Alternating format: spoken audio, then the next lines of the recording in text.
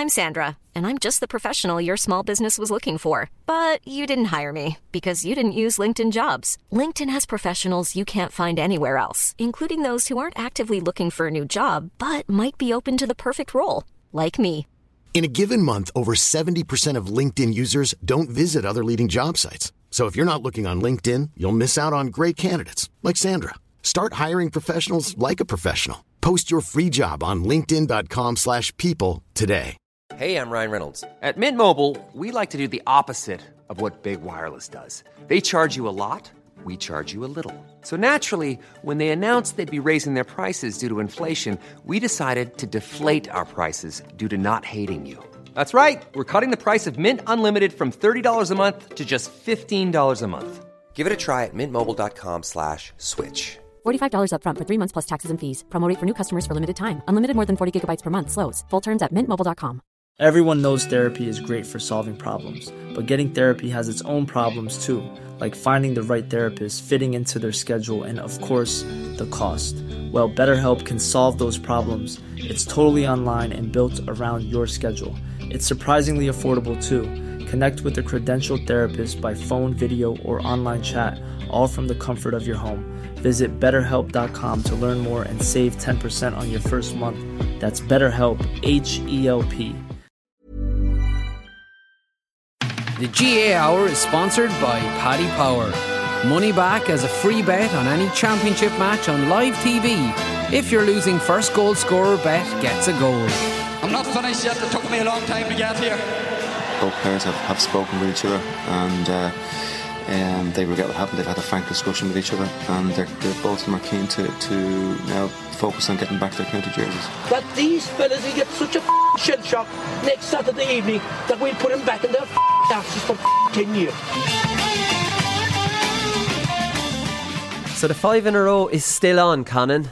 It's just me and you today. Keane's after crying off, we'll say. Will we say crying off there about half an hour ago, and I can't find a replacement. So that's why it's me and you. Can't bear to give Dublin any praise. But the 5 in a row is on, and we thought, but me and you were there on Saturday. Jesus, the tension was unreal. The atmosphere was unreal. It's been a while since I've been in a full Croke Park. Outside of the All-Ireland last year, and there wasn't as much actually to shout about, and the Mayo fans just bring something extra. They almost split the crowd 50-50.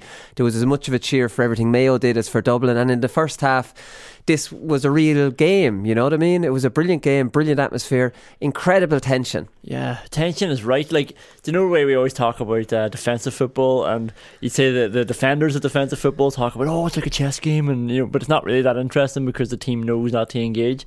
This was one-on-one defending, and Dublin always trying to get through. Like, so they were always like pressing and trying to make inroads, and Mayo were just standing them up and sticking their chests out, and you were just watching this for 30 minutes, 35 minutes of proper man-on-man defending. Like, and it was unreal. It was brilliant defending. Now, in fairness to both teams will have 13 behind the ball when they want to, but the reason that is because defenders are trying to give them that extra man to break through the lines, and they're bringing their men with them. I think that's the reason.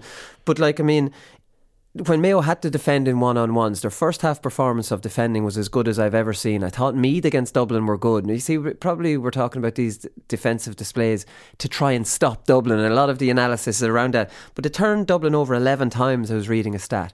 Now, we're talking about Mannion getting turned over by Harrison on a couple of occasions, James McCarthy running through into a dead end.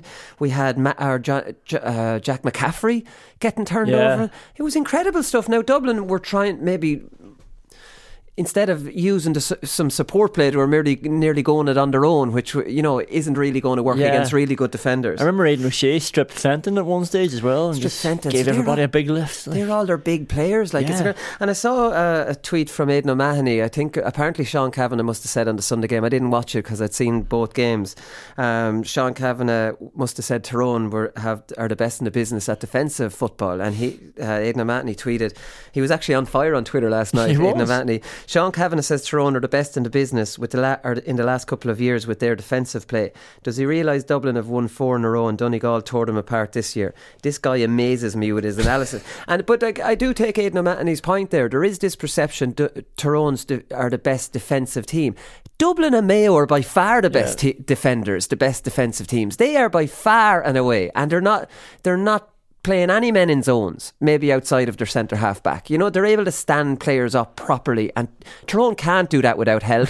Kerry can't do it, and all the pretenders, let's be honest, they can't do what Mayo and Dublin do at the back. And also, actually, if they played the same way, if Mayo and Dublin did what Tyrone did last year, nobody would get through them ever. It'd be boring games, but like it would just be a brick wall that you could never get through because they're so good one-on-one, and then because all the help is so well conditioned and smart and like tactically set up so well. Like they are by far the two best in the country. Yeah, it was actually interesting. Did you see Rochford on the Sunday game yesterday? Like, I mean, I turned it off the Saturday because you couldn't end up watching Brawley when I was watching it back a little bit, and then on Sunday I saw Rochford on it. I says, oh, this could be good, this could be really interesting, and he pointed out, and I was delighted because this is what we talk about on the show. He said what Kerry are doing wrong is they're leaving too many fellas outside the zone. They're not going in and engaging Tyrone's players and sweepers and extra men, and he says they're going to have to do that, and like that's the way the game has gone now.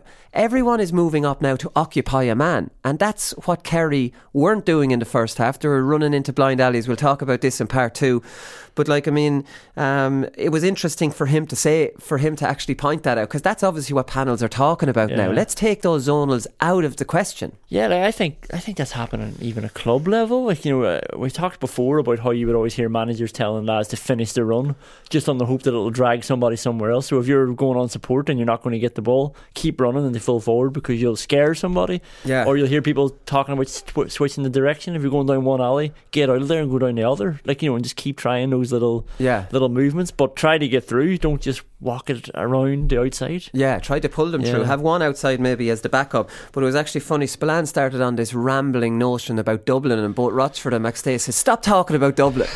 Like, they go, Spillane and Brawley are at the same thing. Whatever analysis they're doing, they just talk about Dublin. It's like, stop. It's impossible to listen to it anymore.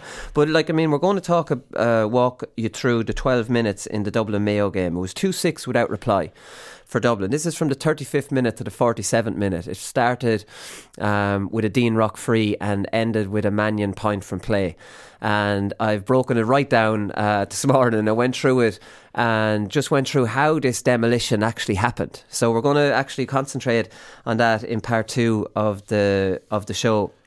That was the thing. Oh yeah, so this basically, we'll talk about Mayo a little bit in the second part as well, but there's not much to say about Mayo, I don't think.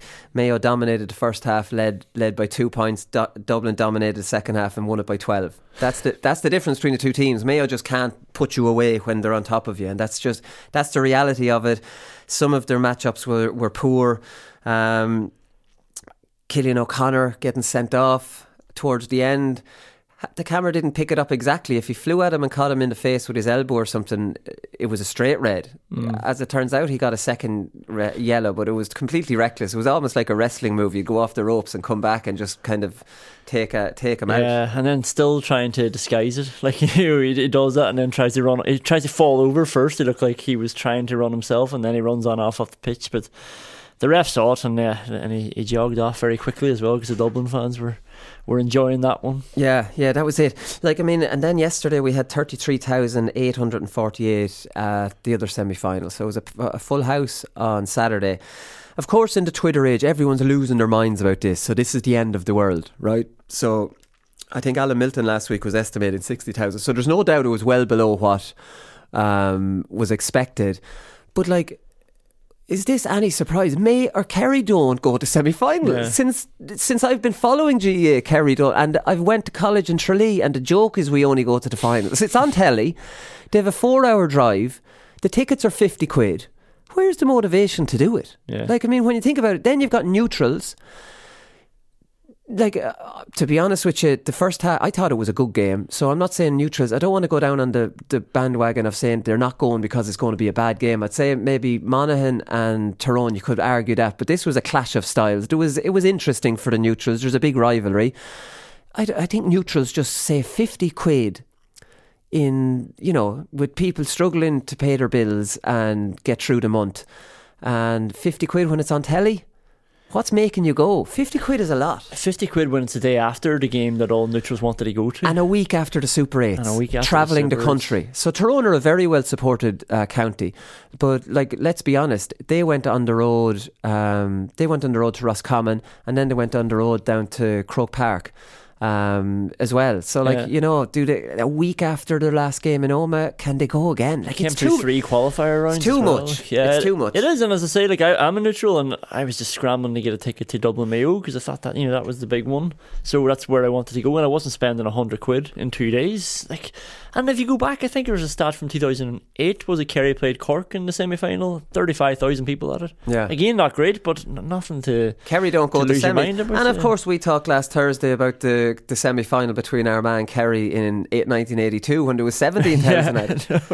Yeah, it's like one of those ones where it's like it's the warmest day since 1972. And it's like one of those stats where it seems like it's the warmest day ever, but it's actually the warmest day in 40 years or something like that. What are you on about? I don't know. Okay, well, I think the other semi-final between Offaly and Galway was 25,000. So listen, if there was Twitter back then, it would be an outrage. Everything on that poxy platform is outrageous. You have to be scandalous, and this has to be a joke, and everything has to be gone, and it has to be a complete and utter extreme. Let's be honest, I'll hold my hands up. I've partaken in that down through the years, but it's starting to, since I've changed my my way of using Twitter, now all this stuff is really getting on my nerves. Still my favourite platform, Willie. You're not going to talk me out of it.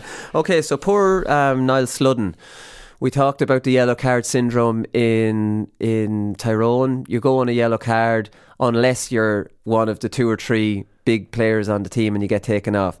Poor Niall Sludden got sewn up by Paul Geaney. We didn't catch the incident, but you could see by the way Niall Sludden was remonstrating not only with the referee and the linesman that Geaney had a hold of him. He brought Geaney they both went to the ground, they wrestled. Of course, Maurice Deegan takes the easy option, and we're all sick of this easy option at this stage. I'm sick of it. So Sludden gets his yellow card. Now, he appealed it and complained so much because he knows the policy.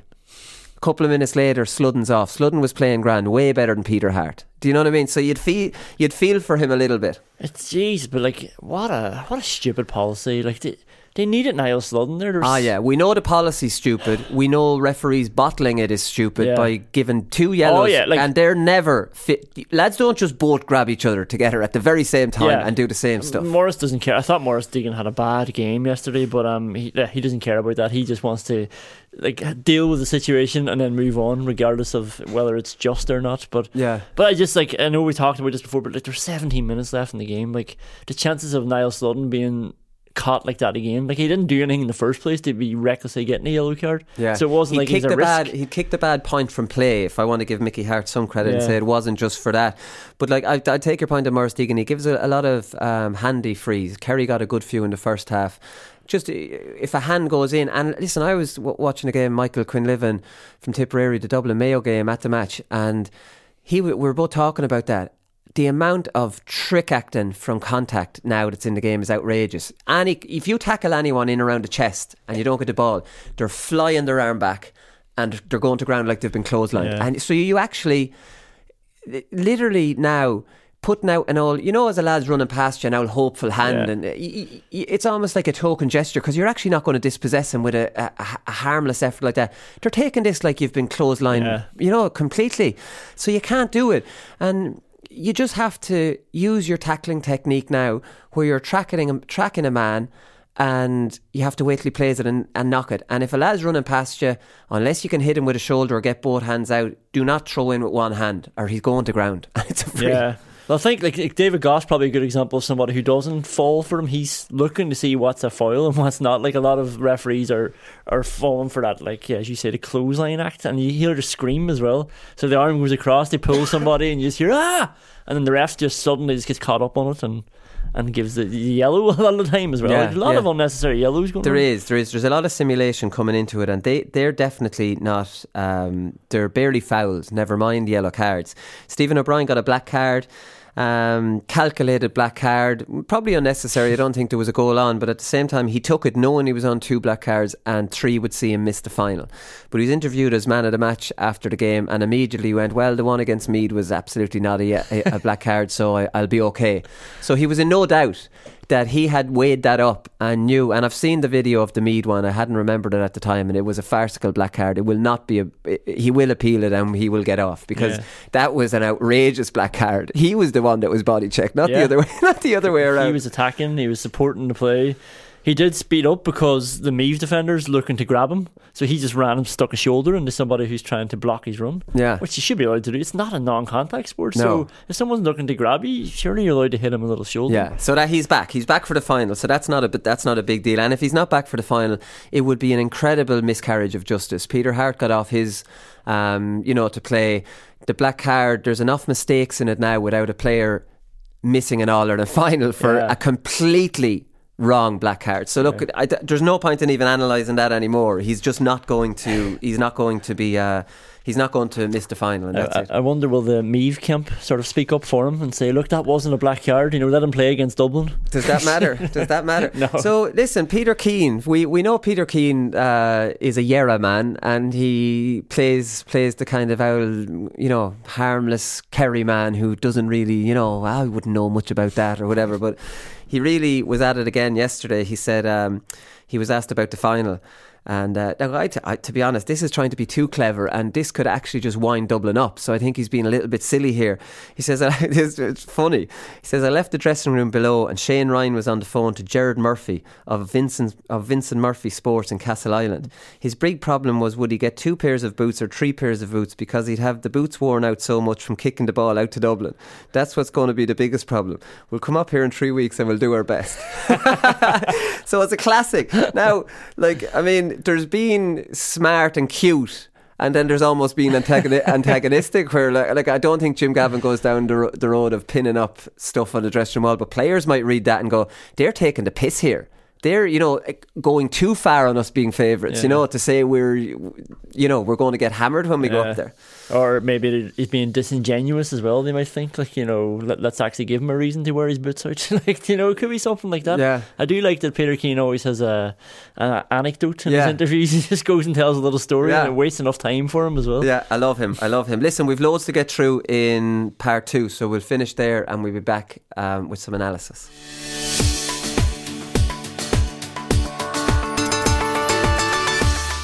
He goes, if you boys are doing God's work, you can do whatever you want in the field. And for me, that was a free pass. So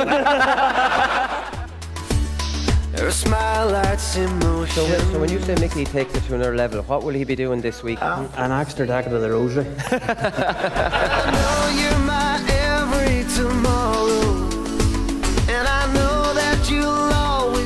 Tyrone or Quair Hawks in the final, and a hawk is a queer bird. We've got the world tonight. Let's hold on together. And we've got a love that's right. So open your heart, 'cause we've got tonight. Okay, so Dublin 3-14, Mayo 1-10. So I want to start off here with 12 minutes after half-time, Conan, because this was, there's not much to analyse outside of that. Mayo very good defensively in the first half. I want to talk a little bit about how Mayo brought nothing to the party, surprise-wise. They played no long balls, no diagonal balls, nothing. So I was very disappointed with how Mayo approached the game, and I thought the matchup with Keegan and Conor Callaghan was outrageously wrong.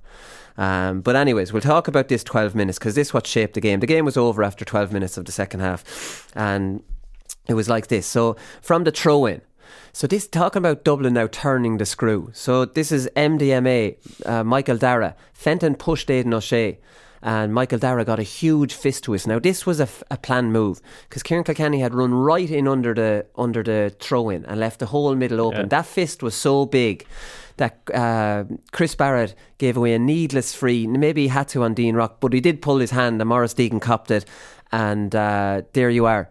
2-point lead, now down to 1, and it's a set play off a free, and Dublin have their press on. So immediately now, just after half time, you're like, oh, what did you have to do that for now, Barrett? You know what I mean? Yeah. That was silly. So funnily enough, the next kick out, both Fenton and Michael Dara jump together, and Colin Boyle wins the break. He drives forward, and Paddy Durkin, who was brilliant throughout, had a very, very easy chance, and Cluxton punched it out. It just landed on the crossbar, and there was no Mayo player underneath it. So that was a huge play for Mayo. If that had gone over, now they have a press on Cluxton's kick out. Mm-hmm. They're moved right back up the field, which is really important. Let's move back up the field and not be pinned in. When you're pinned in by Dublin, you're in a world of hurt, right? Yeah. So now Cluxton punches it out. No one from Mayo was underneath it. Jack McCaffrey gets fouled. Doesn't wait around with it. Johnny Cooper comes running in, takes the ball, moves it on fast, quickly to Michael Dara, kicks it to Mannion, who gives it to gives it to Kilkenny, who gives a lovely hand pass to Con. And the replays didn't show this well enough because all the replays showed Keegan on the ground. But I don't think Keegan slipped. I think Con turned his body on him, and the hand pass from Kilkenny was in the direction Con was going to turn. I just wish the replays had showed it better. So I was actually right behind that movement, like exactly where Con was. I was behind it, and it was almost like a Cathal McShane style thing, or a Conor Callahan style thing. They were running out together. Keegan was ahead of him, and he sort of gave him the arse. Now, and I knew it. Yeah, I knew it. So he didn't slip like everyone was saying, because I remember seeing that at the time, and it happened so fast. And then the goal goes in, and Keegan was on the ground, and the easy thing to say is Keegan slipped. He didn't. Con used his new physique to twist him around, and it was the angle of the pass by Kilkenny. Right, that's brilliant that you were behind that. Now the 2-point lead has gone from Mayo to Dublin, and we are on 37 we're on 36 minutes, right? You know what I mean? And that's Mayo after messing up a chance. So now, next kick out, Henley, terrible kick out. Scored a goal, watch it happen. Like, Dublin have just gone 2 points up. The contact lens trick. Yeah. Straight away you should be on the contact lens trick. Henley grabs the ball, runs out, and you can take it away from here, will you? Yeah, that's it. Contact lens trick. So Henley, bad kick out. Howard was across in his own in, say, the left half forward position, covering that wing, and Henley kicked it straight to him, tried a bullet one. Howard gives it to Scully, gives it to McCarthy, and then Kilkenny's blocked down, and Scully kicks a bad wide. So that was actually a let off, big time for Mayo. So this is at 37 minutes 44, so there's a bit more time wasted. Dublin were sloppy with that kick out, or with that kick out that they won, and but Kilkenny was blocked down and Scully had a bad wide. So now, but the only problem is they're still being pinned in. So the next kick out, Henley goes long and Durkin wins it. So now Mayo win another kick out. So Durkin wins it. But Scully and Byrne, now Dublin's tails are up, they both light on him, turn him over. And then there was a long period of Dublin possession. Mayo are actually defending very well. They moved it from wing to wing. It ends with Kieran Kilkenny, who adds a right bit of injection in it, cuts inside the field, offloads to Scully, point. Now it's 1-8 and there's 3 points in it. Mayo haven't been doing terribly up to this point. You know what I mean? Like, they should have got the Durkin point. They'd won the kick out. They'd won it. They defended the Howard. The kick out. Howard won well, and they won the next kick out with Durkin, but he got turned over. So now the next kick out, Henley goes long to Aidan O'Shea. So you can't, outside of the Howard bad kick out, Henley's doing what you would expect him to do. Now he's going to his go-to man. They're 3 points down, so he goes to Aidan O'Shea, but Fenton's over on him at this stage, and Fenton wins it over him, not cleanly, but kind of knocks it down to himself. He gives it to MDMA, then to Byrne, over to Mannion, who kicks a spectacular point under the Cusack stand. So now it's 1-9 to 8 points. So then the next one, he goes long to Seamus O'Shea. See, he's going to all his go-to targets, and he's actually hitting targets all across the field, and none of them are working. So he goes long to Seamus O'Shea. Johnny Small contested it with him bravely, and Kilkenny came in and won the break ahead of Boyle, which is not easy to do. He gives it to Fenton, who gives in a long kick pass into Con, who's fouled off the ball by Keegan, and Morris calls it.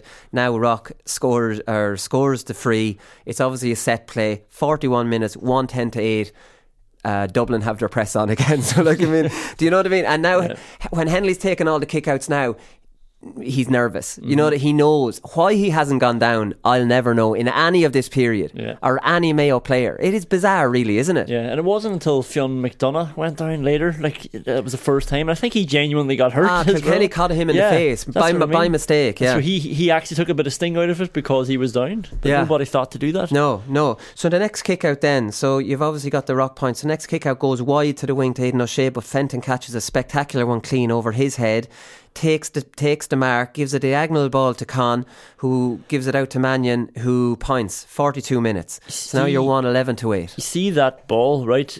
That was unbelievable. Con was actually running across goals when Fenton was winding up, and somewhere along the way, like, Fenton didn't see him switch direction. Keegan took off thinking that he had Con covered, and Con cut the other way, and Fenton had kicked it diagonally.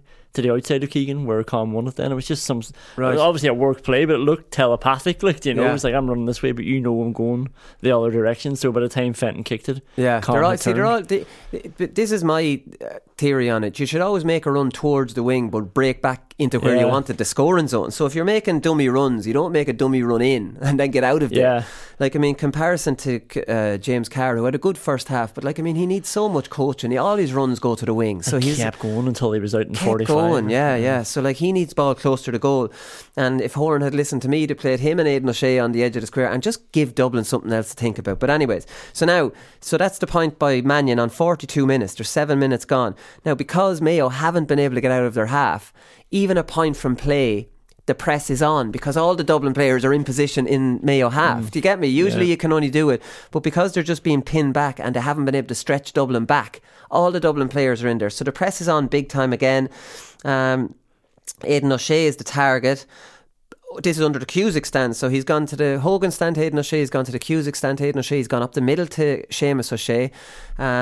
They all run underneath this one, and Fionn McDonough runs onto the break. So Mayo end up winning that free kick on Fionn McDonough, and I think Cillian O'Connor kicks it wide. Does he take a 1-2 and put it wide? The camera didn't quite get that. So Mayo had won that kick out. So now Mayo are pressing Cluxton because that was a free Cillian, and they were all in position. So Cluxton's forced into kicking long. Kilkenny's his target. Kilkenny doesn't catch it clean, but it drops down and Scully wins the break. Then Diarmuid O'Connor comes in, dispossesses him, but then inexplicably just runs down a blind alley down the sideline. James McCarthy, Scully dispossess him. So now Scully's on the ball. It ends up being a pretty slow Dublin attack, which ends with Cillian O'Connor fouling Cooper. So there was a long period of possession from Dublin. They moved it over back. Cillian O'Connor caught Cooper high, and then from the free here, Kieran Kilkenny gives a diagonal ball into Con, and it's a goal. Mayo, incidentally, when you see the replay of that from behind the goal, Mayo had 3 covering players on the other side. It must have been Mannion they were watching. How Con ended up with a 1-on-1 from a free in there, that was very poor from Mayo and very out of character. And like, there was, like, because Johnny Cooper was protesting with the referee as well because of the nature of O'Connor's tackle, so there was time to set up, and they know the ball's coming in, and they know the Con and Mannion's tails are up, so Jesus, get a couple of bodies in front of them, like, make them kick long or go short. So exactly, so now that's 2-11 to 8, right, and we're on 45 minutes. So there's enough time for one more play. So Henley kick out, Higgins wins the break, so they won that. Durkin kicks into Cluxton's hands. So funnily enough, Paddy Durkin, who was so good, and Durkin's chance into Cooper's hands this time was a really easy chance for a right-footed kicker. So Durkin had a big part in that Mayo kind of period of being demolished, really. If he'd gotten the first point, it wouldn't have been a Con goal. You know, it just, like, I mean, I know you look back and nitpick, but it's not like Mayo only got up the field twice or 3 times. They got up the field 3 times in that 12 minutes.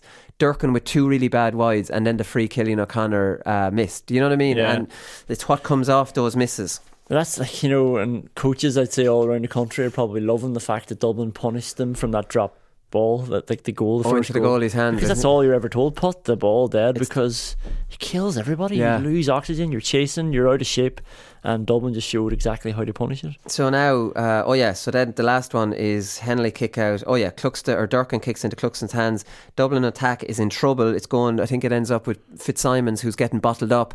He hand passes it to Kilkenny, who kicks a crossfield ball and opens the play up completely, gives it to Scully, who gives it down to Mannion, who kicks a completely individual score. Bang, 2-12 to 1-8 after 47 minutes. Dublin, talking about turning the screw, it was incredible. Funny enough in the stats, right, so Mayo had 8 kickouts in that 12 minutes. Mayo won 4, Dublin won 4, right? Mayo did nothing really with theirs, although, look, 2 of them ended up with 2 bad wides. Dublin won 4.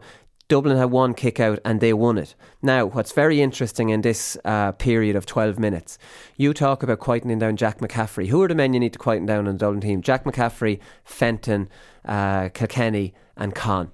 Right, that's pretty much it. Mannion probably as well now, and maybe Cluxton. They're turning into real. So Jack McCaffrey, Fenton's involvement in that 12 minutes, 2 kickouts won at vital times. The ball to Con for a Mannion point, and the ball to Con for for being fouled. So 4 huge plays. Now he was involved in other build-up play, but they're the 4 huge kind of plays that he was involved in. Kieran Kilkenny, who I didn't think had a great game. Like, it's incredible, and that's a big mistake Mayo made. Keegan on Kilkenny and Barrett on Con was the obvious thing to do that we were saying.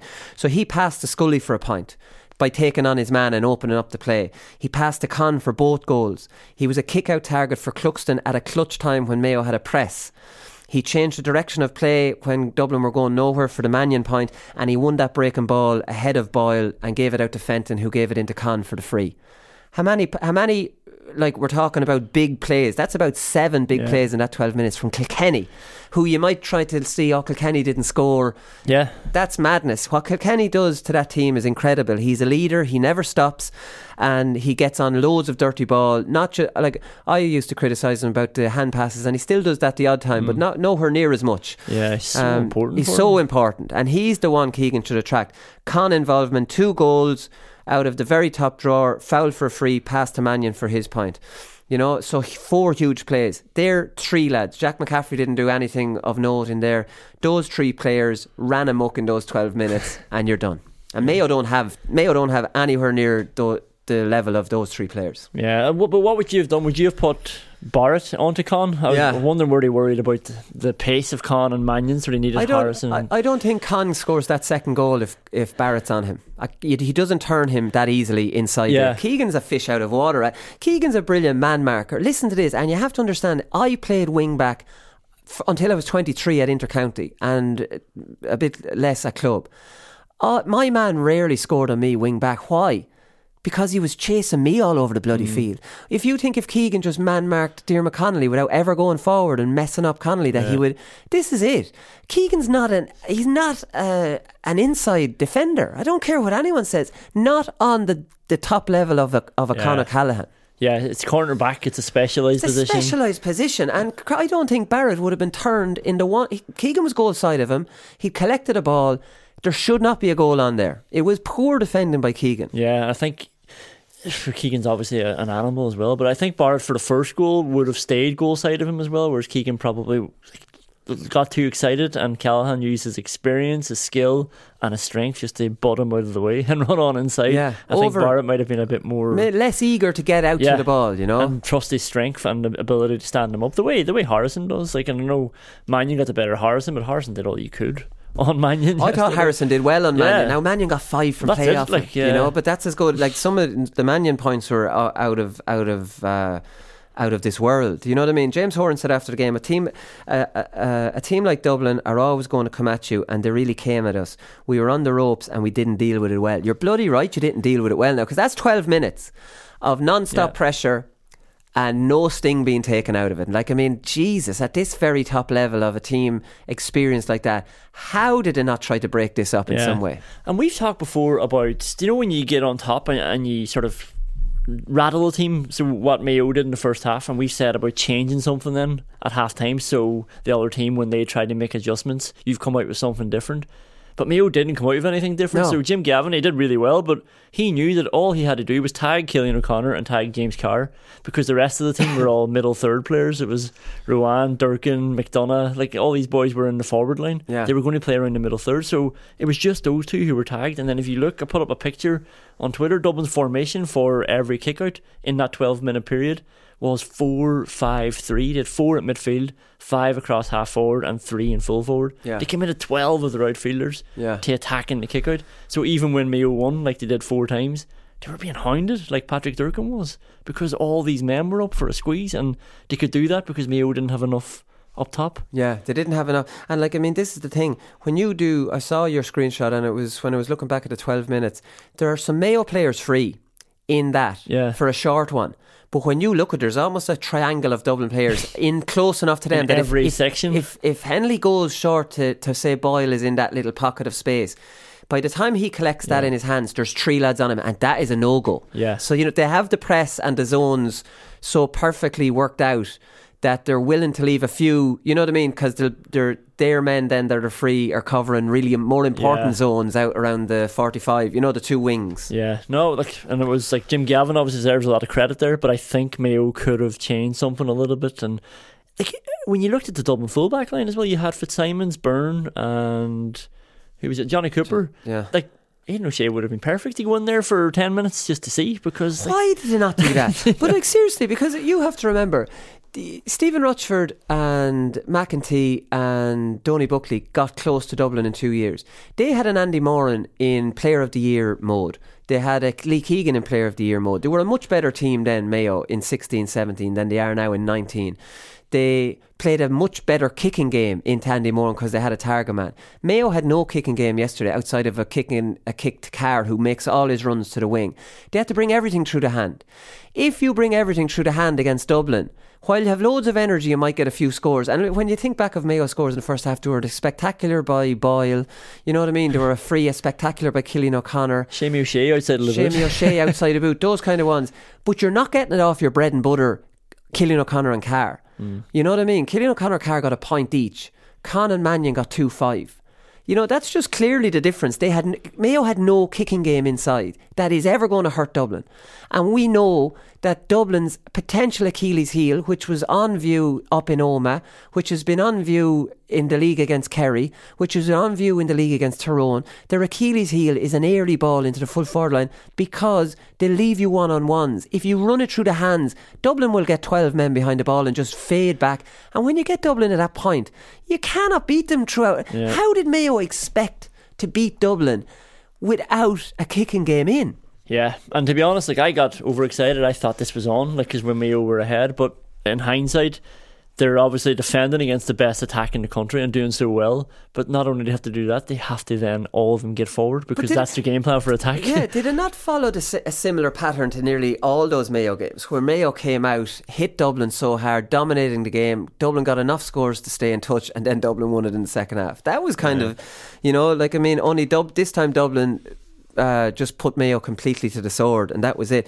Like, I mean, that was it. Well, like I was suggesting last week to play Carr. Carr's a big lump of a fella. I think he has more football in him than I thought he did. When he can score and he's a big lad, why is he making runs to the wing? What are you going to get off that? Yeah. Why is the ball not going from the middle or from the half-forward line diagonal, and when he's collecting that, he's collecting on the top of the D or inside the D? He has to. And if Aidan O'Shea was in beside him, the sweeper will have to follow Carr, and then you'll have a one-on-one. The last time Aidan O'Shea was in there, the sweeper was just doubling up on Aidan O'Shea. So if Aidan O'Shea does that, and like when Aidan O'Shea was full forward the last time, it was Philly McMahon marking him and Keane O'Sullivan doubling up on him. Two big physical fellas. Dublin had none of that. Yeah. It's actually beyond belief how they didn't use him in there. And the only time you thought they might use him in there is like a last throw of the dice. Why would that not be your tactic? And say, this will really surprise them there. And Carr as well said, don't be breaking to the wing. We're going to give diagonal ball like Tyrone did with Donnelly and Sludden, and cause Dublin problems. Yeah. It's mad the tactics Mayo came with, if we're being honest. Especially because they had Seamus, they had Ruan, and they had Diarmuid O'Connor, so they didn't always need Aidan O'Shea out of midfield. Yeah. And it was, as you say, it was the first chance they would have had to actually... Those Dublin fullbacks are obviously great players, but they're not as physically imposing as Philly McMahon or Keane O'Sullivan. So I'm really surprised he didn't even try it for 5-10 minutes. Yeah, go in there and we'll put one in to see what happens. Now, I suppose Fitzsimons would be a fairly big fella. Like, he's not he's actually a very tenacious player. Diarmuid O'Connor, I don't know what they were doing with him. How did he last on the field as long as he did? He wasn't at the races at all. Like, which there's no criticism of him. How could he be at the races? Like, he had a wrist injury, so he would have been doing all the training, the running.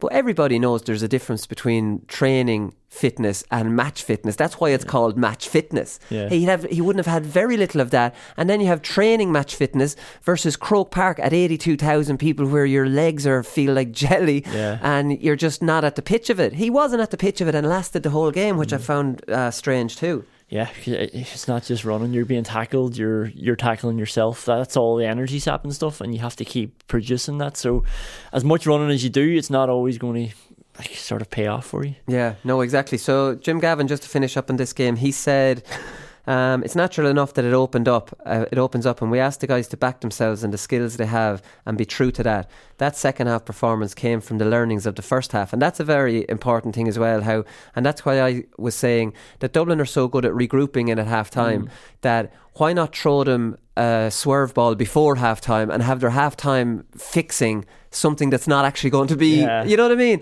Am I overthinking it, or is that not smart stuff to do? No, or like if you're not going to throw them a swerve ball before half time, bring it straight for the second half, because they have been learning at half time and fixing things. But now what they're fixing is no longer an issue anymore, and you've brought something different. That's it. And here's Jim says their game intelligence is really high. We can't play as a coach and a management team. We just give them the framework and they execute the skill set. This is very much a player driven team. I can imagine the way they talk in the dressing room. I'd say Kilkenny's a brilliant football brain. I'd say Fenton has a brilliant football brain. Keane O'Sullivan has a brilliant football brain, even though he wasn't playing. All these lads would be given their tuppence worth in the dressing room. Then the management team would come in and they'd talk about it together, and we need to do this. Do you know what I mean? You can imagine it. You've been in dressing rooms yourself, and some players are good at this kind of thing. The management stand out, then they come in and give theirs, and you kind of figure it out.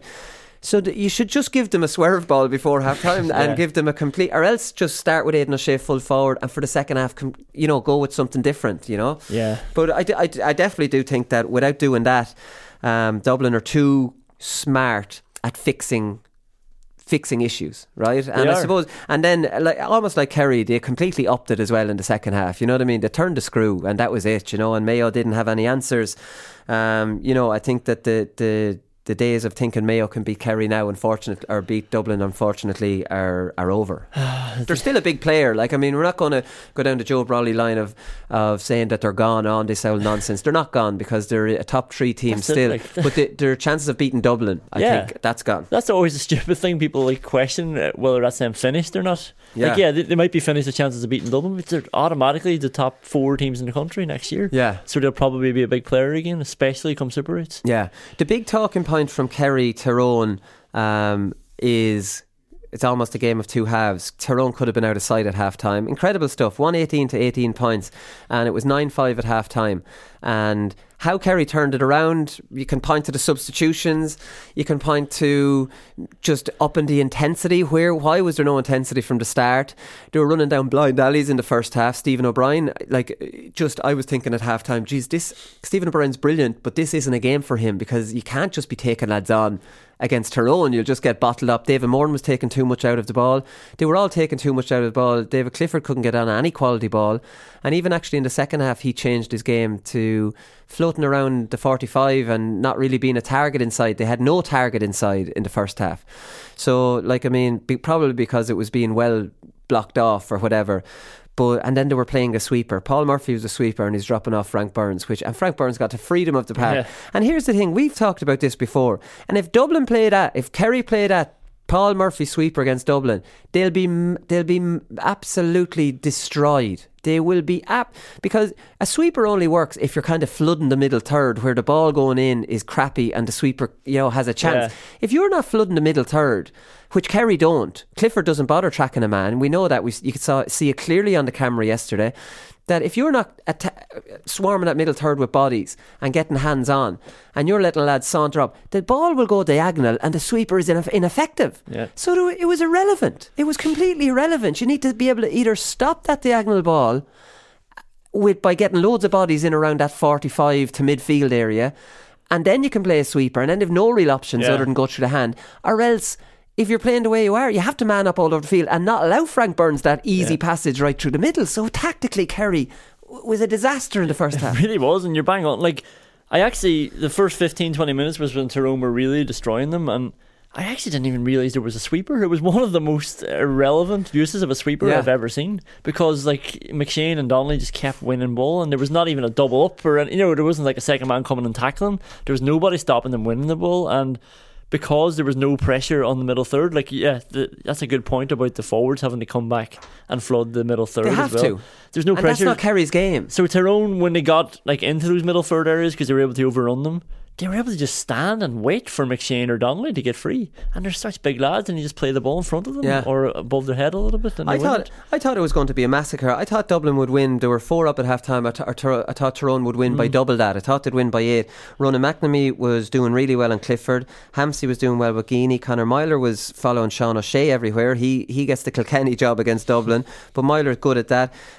Stephen O'Brien was being marked by Kieran McGeary, and Cassidy was on Moran. So they were doing they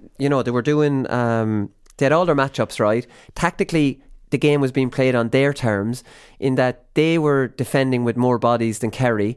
They were giving great ball in. Kerry tactically were all over the place, and at half time you were thinking, how can Kerry get back into this game? I didn't see a way. I think Eamon McGee tweeted out at halftime saying Kerry are playing like a team who haven't watched Tyrone all year. Yeah. And it was that way. Like, they were just, as you said, they're running into them, going 1-on-1 themselves, not 1-on-1, 1-on-3 usually, until they lost the ball, and then just leaving Tyrone all the freedom to kick ball into these green patches. Yeah. Where Donnelly and McShane were just ripping them apart. That's the thing. Peter Keane said after the match, he said the first half was very tactical. I suppose, yeah, you can sing that, Peter. He says, I suppose we kicked a lot of wides in the first half, which didn't help our situation. I think they were down at around a 30% conversion rate, and then went up around to 70 or 80 in the second half, which did make a difference. But I do think Rochford's analysis at half-time was absolutely right.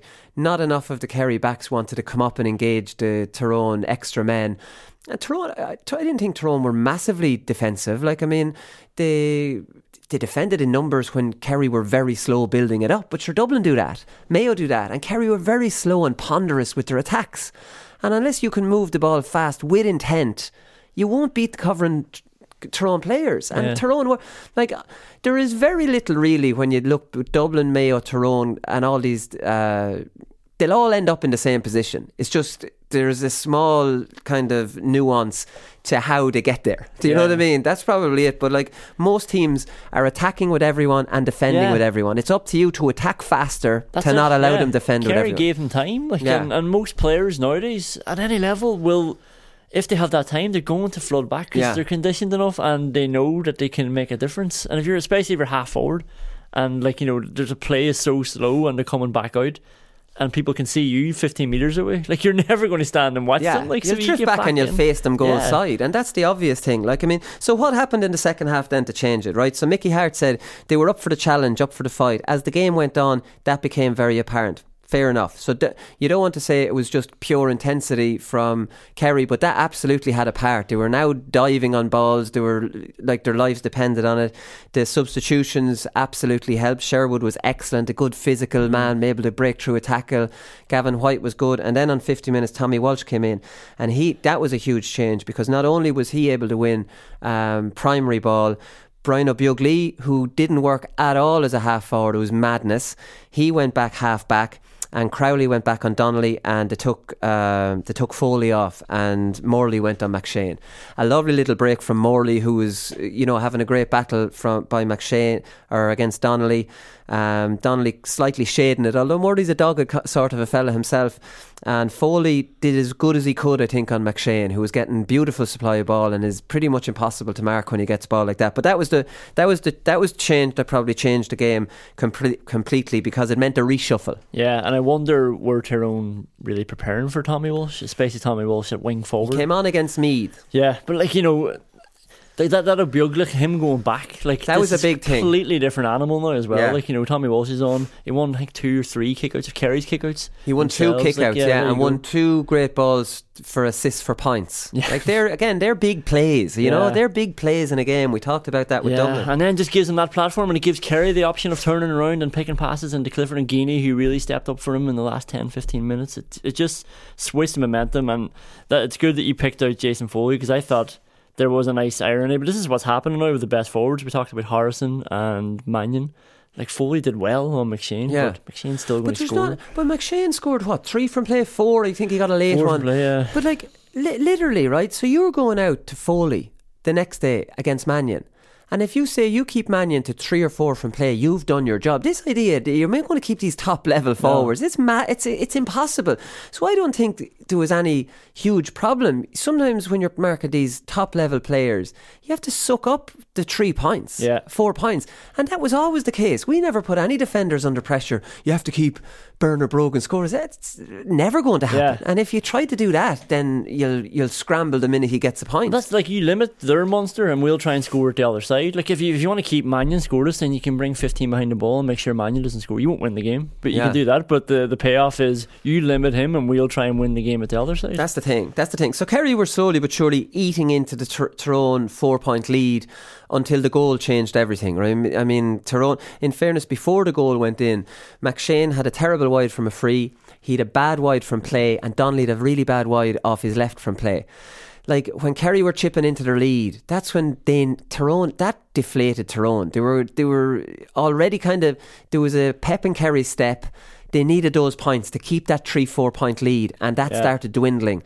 And then you had the Stephen O'Brien goal, which came from Kieran McGeary turnover, a stupid hand pass. And interestingly, McGeary was on Stephen O'Brien. So when McGeary was out of the play after losing that, no one took responsibility for marking O'Brien. And it was funny, Aaron Kernan sent me a screenshot of the O'Brien goal last night. There were 7 Tyrone players standing in and around O'Brien. 2 of them rushed out to Guinea. So that leaves 5 in and around O'Brien, and none of them took responsibility for marking O'Brien. Like, I mean, that is unlike Tyrone. And again, maybe that's the zone system. Well, that's not my man. You know, that's McGeary's man. I don't know. Like, I mean, at this level, you cannot have that attitude. But how O'Brien got in there? In fairness, like, I didn't see a goal on. Like, maybe there's difference between county players and club. I just thought Guinea's going to stroke this over. And in my that's head, the killer instinct. I know. Like, and he delayed and kept looking. And I thought he overcarried it actually at one stage. I thought he just overplayed it. Overplayed it. Just get rid of it. Like, put it over. What are you doing? And he just kept waiting for something to open up. So I know if I was playing there, I might have just relaxed, thinking, Guinea's got it. He's going to score. He's got nowhere else to go. There could be an element of that, because sometimes when you think a point's going over, you switch off and say that's it. So you could be down, because none of the Tyrone lads wanted to follow O'Brien at all. And nobody even looked to block Guinea, really, because he had the space to put it over, and he just turned and waited and then popped it into space, and O'Brien just exploded. And exploded. Great finish as well. He started to move, obviously. It was a brilliant finish. It was a brilliant finish. So, like, I mean, he came into the game then and was able to get 2 points. Towards the end of the game then, it was you attack, we attack. Tyrone, in that kind of a scrambling game, aren't that good. Do you know what I mean? When it's a point for you, point for us, that's not what they know. But in fairness, they stayed in touch with Kerry while the game was like that. But, like, I don't know, you just couldn't see Tyrone getting the goal at that stage. I saw Niall Morgan had pushed up into midfield for one of the kickouts as well. Just obviously trying to get more men forward, like for one of Kerry's kickouts, sorry. But the McShane free that you talked about, I actually had a bit of sympathy for him, because as he was about to kick it, Deegan was shouting at him, telling him to watch where he's going. Really? Because the players, you could see them all pointing every time. They're all tuned into it now. Because Dean Rock on Saturday robbed some unbelievable yards.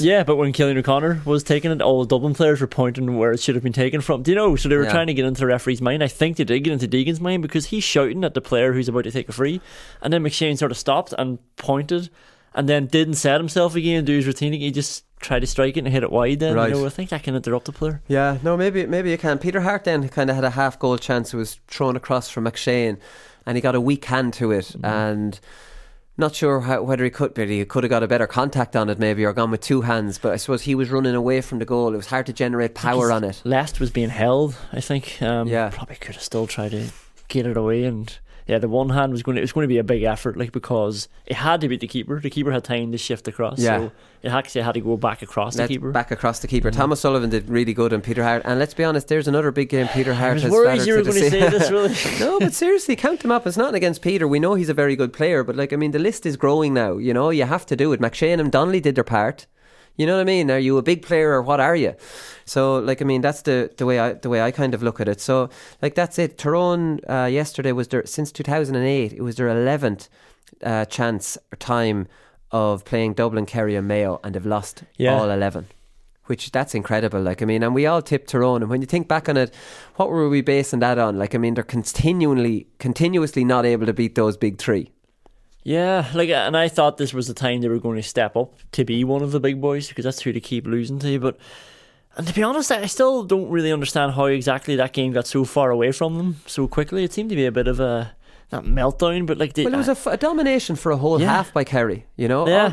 But it was a domination for a whole half by Tyrone as well, And I thought that was a game that they could have, and they'll look back and think, for God's sake, how do we let that one go? I don't think Kerry destroyed them by any means. I think they switched off for the O'Brien goal, and that was the difference in the end. Yeah, it was. Now, in fairness, Kerry got a lot of easy soft frees in the first half. You would say they got 5 points in the first half. 2 were from play, 2 were soft enough frees. One was, I think, McGeary left a hand out, and there was another one. And one then was Niall Morgan given the kick out to Paul Geaney. He took the kick out and kicked it straight to Geaney, who obviously did try to chip him there. There's no doubt about that. He tried to put it over him, but he just caught it a bit too flush. And then there was a 45 by Sean O'Shea. So, geez, Kerry, it was a domination in both halves by both teams. It's not often you see that. Yeah, no, I was still thinking, I know we're saying, how do we think Tyrone were at that level or could beat Kerry, but Jesus, Donnelly and McShane are so exciting. There's not a duo like them. Mannion and Con are obviously better, but these two, they're so physically imposing. They're both so skillful for being that size. They're fast, strong. They can win any type of ball. I genuinely just hope that Tyrone persists with these two now. You are full forwards. We have a good team outside of that.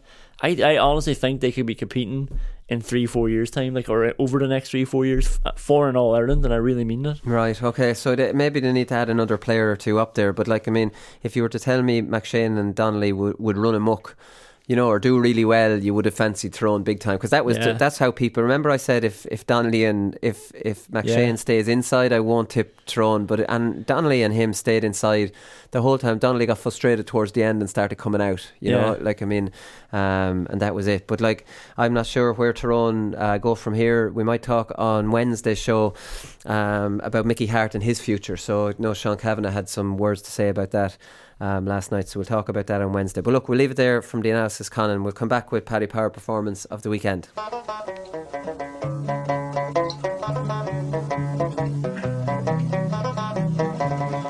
Dermot, great to finally get to interview you. Oh, really, yeah. Why is it great? Why do you not do many interviews? I don't know, really. I wasn't being asked to do a whole pile. Really? Yeah. Have you ever rang me? I know we spoke about the defensive side of things. If you're coming in and you want to be the Wooly Parkinson and play for myself, and an inter-county corner forward isn't just hatching inside either. He's unfortunately for you, Wooly, it won't last forever. You can ask ex-players that. You can ask that yourself, Wooly. Yeah, mine never started at all. Yeah, well, that's neither here nor there. Turn down the rocky road and all the way to Dublin and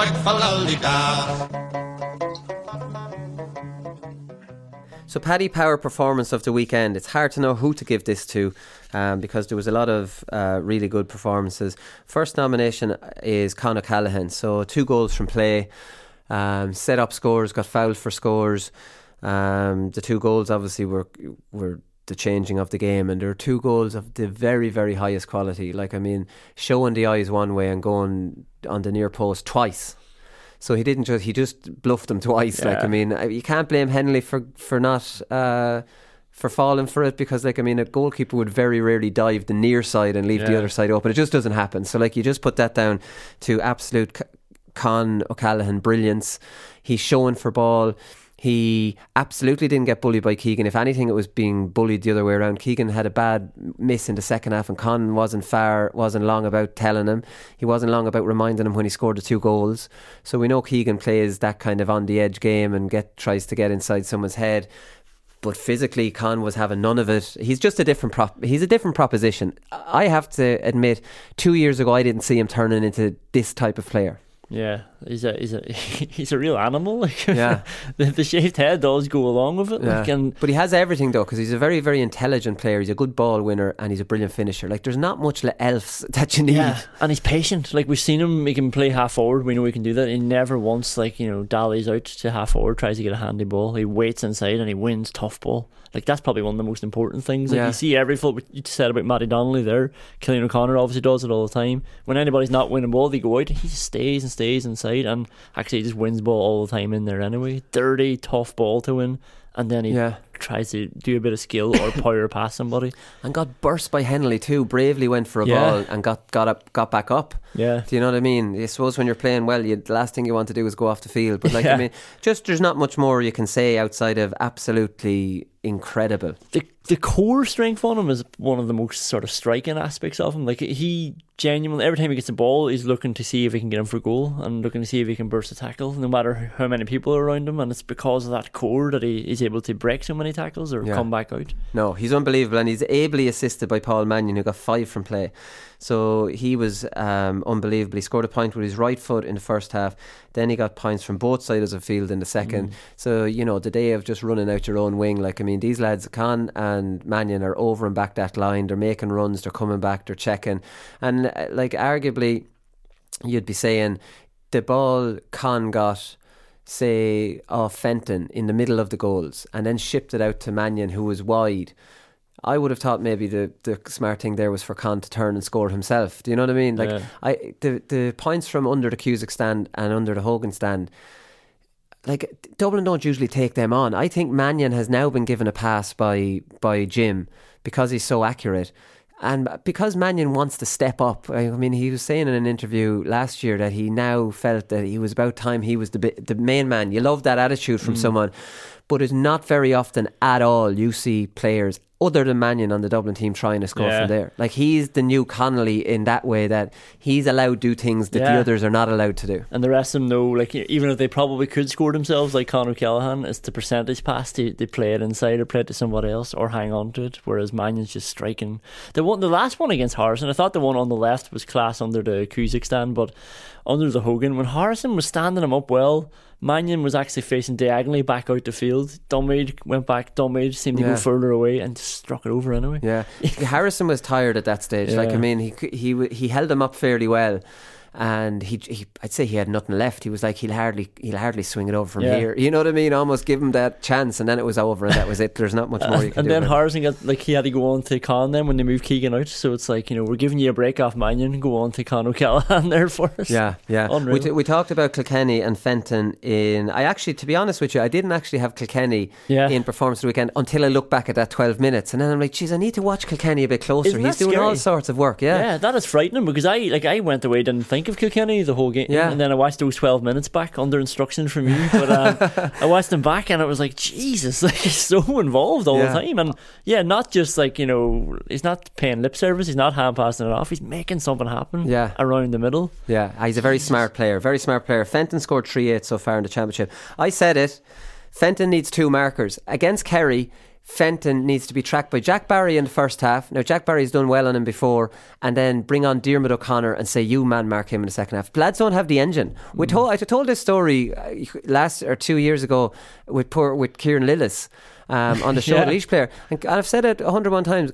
Kieran Lillis is a dedicated, fit midfielder, and he tracked Fenton down the Cusack's side, flat out tracking him. Now, this is in the middle of the second half, and Fenton had given the ball off or scored or whatever, and Lillis's immediate reaction, he went down on his knees to catch his breath, and Fenton went 3/4 pace back out to midfield with his chest stuck out. It's like, man, this lad's this is not normal. So it's freakish how.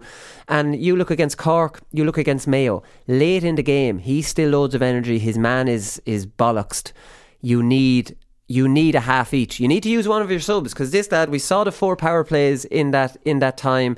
I'm sure I'm not even mentioning his goal, obviously, outside of the power. This was only in the 12 minutes. This isn't Fenton's influence, although he was well tracked by Ruan in the first half. So that maybe even proves my point. Ruan had enough energy to track him in the first half, keep him out of the game. But then in the second half, it's like just a start of a new game for Fenton, whereas the other lads are just getting tired. It doesn't drop. He's at the back of that, obviously, the press, but he's in the middle, so he can go either side. Wherever the kick out goes, Fenton goes. So there's no getting the ball away from him either, because he can eat up that much ground. Yeah, and another thing with Fenton, which has to be pointed out, is how positive he always is on the ball and how he wants to move it on through the foot. We've said this before. Again, with these Dublin players, it's hard to find new things to say about them, because they're winning matches and dominating matches for so long now. It's hard to find a new angle to kind of talk about them. Paddy Durkin I have down here for performance of the weekend. For keeping Jack McCaffrey quiet, he deserves a nomination. He scored twice. The two misses at the start of the second half, though, he'll be haunted by them. That would have been 4 from play, and Jack McCaffrey blotted out of the game. This is would have been performance of the ages, and the importance of those 2 misses. The goal came off one, and the other one was at a time that was desperately needed. Do you know what I mean? Like, I think Paddy he'll look back on it and go, God, he'll be kicking himself now. Look, those 2, Dublin were going to win that second half anyways. But at the same time, if Mayo could have just stayed in touch for those 12 minutes instead of being blown out of the water and it came into a battle, I'm sure Paddy will be thinking about, those scenarios and maybe feeling a bit bad about it. But in general, he had a brilliant game. And in his last 6 championship matches, he's marked 6 players. He's held 5 of them scoreless. He scored 8 himself. He marked Jack McCaffrey, Ryan McHugh and Shane Walsh. They were his last 3. Jack McCaffrey, Ryan McHugh, Shane Walsh, all scoreless, and you're scoring 8 off them. That's unbelievable. And he's 9-4 to win an All-Star. There you go. 9-4 to win an All-Star. 9-4 to win an All-Star. You're buying money with that one, I think somebody actually tweeted me that last night. That's obviously a Paddy Power Roger. It might have been Enda Conway because he could have been. Yeah, he texted me actually. That's who it was. Yeah, he did. So David Clifford is the next one. 5 points, 4 from play. Again, doing a lot of looping. Got completely different points than he did against Mayo down in Killarney, because it was obviously a different game. He had to come out, getting points from hand passes. Do you know that kind of way? Kind of been thrown back out to him and stroking him over. A couple of wides thrown in there. That'll just tell you. A couple of wides off his right foot. He'd expect to get. Loved the way he celebrated the one of his points in the second half. I think his second last one, went to the Cusack stand and gave it a big fist. Loved that about Clifford. He likes to, although, he seems to be a crowd please. You know what I mean? He seems to get carried away in the game, the same as you might watching it. Yeah, I like the bit of dog that him and Sean O'Shea have as well. Like, they're just, they're mean too. Like, they like a bit of a scrap. Like, I think you probably need that as well on some level. Like, the two of them love getting involved in it. Oh, they do, yeah. And Geaney likes getting involved in it too. There's devilment in that Kerry forward line, and Stephen O'Brien's no angel, as we saw towards the end. So listen, we're not going to analyse the final, but I did say Kerry were the team that had the puncher's chance. And now with Tommy Walsh, surely Kerry will do what we're saying all year, and start launching a few high balls in on top of Tommy Walsh and have Clifford in around him and have Geaney off him. And this is the way. If Kerry could keep Dublin to 3-14 like Mayo did, now their defence is nowhere near as good, would you back Kerry to score more than 3-14 against Dublin? I don't know if I would. I don't know. I don't know what keeps Dublin going. Owen Merchant came on, Johnny Cooper was at it too, but Dublin have won 4 All-Irelands in a row. They're 10 points up. There's 2 minutes left against Mayo. Cooper's giving it to Andy Moore in his ear. Owen Merchant's in Killian O'Connor's face or somebody else's face, and they're stopping him taking the free, and you're like, why do they care so much? This state of mind that they're in. They're such winners and they're assholes about it, but it's obviously great for them. It makes them even better. I don't even know if I could see Kerry scoring that much, and I was going into this Mayo game thinking, I laughed at the odds at the Mayo +5. I thought, geez, they'll definitely, Dublin won't beat that spread this time. You doubled it. Yeah, they doubled it. That's the thing. I do think Kerry will definitely give them stuff to answer more than Mayo did. Yeah, and better than any other team, really, because they had the forward line. Tommy Walsh rolled back the years. He's only 31. He came on against Meath and played fairly well. Tyrone were 2 up when Tommy Walsh passed it to David Moran for that point, and David Moran had kicked a bad one before that, but Walsh gave it to him in a much better position, and then he assisted David Clifford 4 minutes later after winning a nice primary ball. He's such a big man, he's out in front. He didn't win any ball over his head. They were kind of ball bouncing in front, which will keep Dublin guessing as well, because that ball obviously they can't mark from the front because they could get the diagonal one, and if they mark from behind, Tommy Walsh is more than happy to come out and collect one into the chest and lay it off either side. So he has it both ways. He won 2 kickouts and he got fouled at an important time. I think McKiernan actually punched him in the face that time half when he was running past him under the Hogan stand. But yeah, that was it. So it was a brilliant performance by him, and let's be honest, his substitution really changed Kerry's fortunes. He lifts the crowd as well, doesn't he? They love to see Tommy Walsh come on. It's hard to know. I think he could start against Dublin. Remember the Kerry-Dublin game in Tralee when they beat them? They launched ball from fecking outside the 45 in there. Kerry aren't stupid. I think Mayo tactically were a little bit stupid. Kerry, Yera now down they're in just Kerry. going up to go up to play a game. Peter Keane is wondering how many pairs of boots to buy Ryan in midfield, because he's just going to have to keep kicking it back out to them. Cathal McShane is the last one. Here's the thing about Cathal McShane. He chews chewing gum during the match. Did you notice that? No. And Michael McKiernan, the wing back from Tyrone, chews chewing gum during the match. I can't comprehend this at all. That could go down your throat and choke you. I remember hearing a story of that years ago. Somebody chewed gum when they were playing football, and chewing gum scarred me for life. Really? Yeah, I'll never do it. Right, but they're chewing something. Unless it's tobacco maybe or something like that, I don't know. Here's another thing from Cathal McShane. In the first half, when he handed off, I think was it David Moran coming in, that's a foul. That's not rugby. You can't push someone into the face to propel yourself the other way. It's a foul. That should have been a free out. Do you remember the one? Yeah, no, I know exactly what you're talking about. Yeah, I remember Tommy Walsh he didn't hand off people. He just sort of held people when he was running. He held you with his right hand and ran with the ball in his left hand. That's different, but I've seen handoffs being blown up in GEA. You can't put it under one hand and a lad's coming to tackle you, push him away from you. It's against the rules. You can't push somebody away. You can't push anyways in general. I didn't know that. It must be. Such an effective tactic though. And the way he pushed, it was almost in the face, but he pushed to propel himself towards the goal, which was as good a handoff as you're ever going to see. He wasn't just pushing away from him, he propelled himself that way.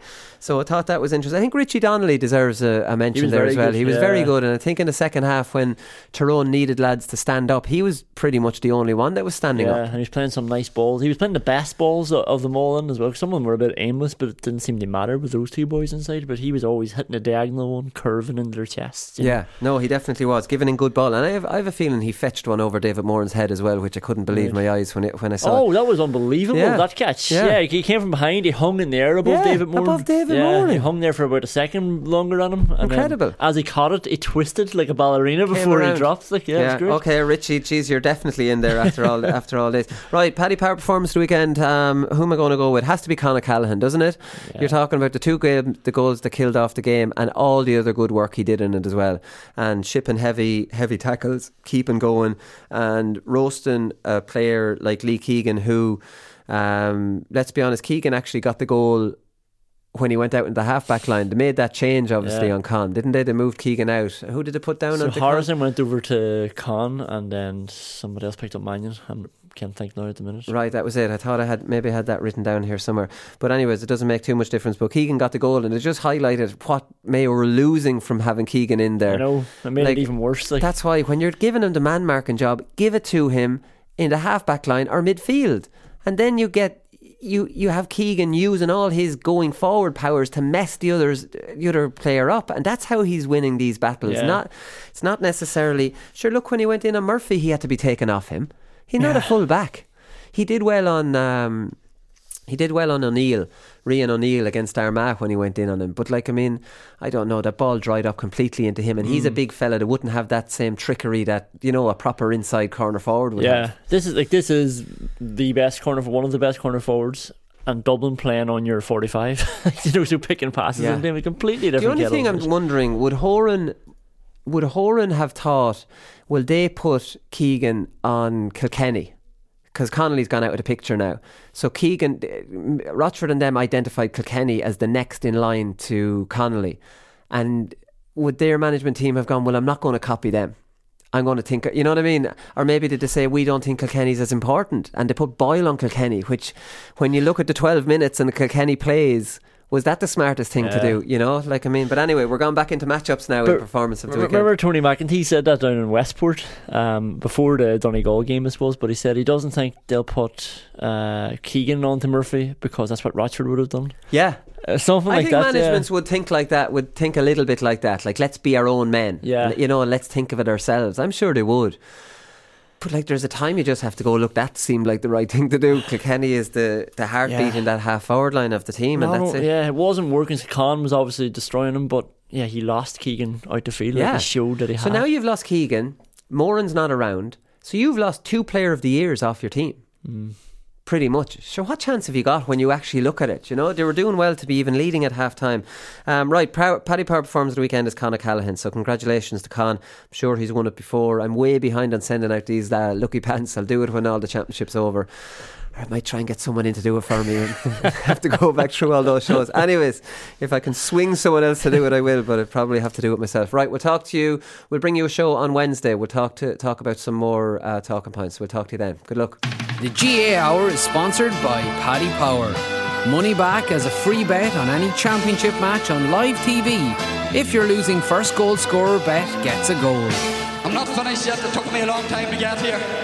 Both players have spoken with each other, and they regret what happened. They've had a frank discussion with each other, and both of them are keen to now focus on getting back their county jerseys. That these fellas will get such a shell shock next Saturday evening that we'll put them back in their asses for 10 years.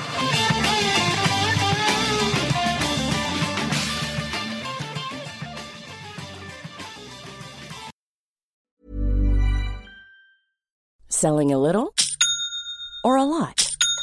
Shopify helps you do your thing however you cha-ching. Shopify is the global commerce platform that helps you sell at every stage of your business. From the launch your online shop stage to the first real life store stage, all the way to the did we just hit a million orders stage. Shopify is there to help you grow. Shopify helps you turn browsers into buyers with the internet's best converting checkout. 36% better on average compared to other leading commerce platforms. Because businesses that grow, grow with Shopify. Get a $1 per month trial period at shopify.com/work. Shopify.com/work.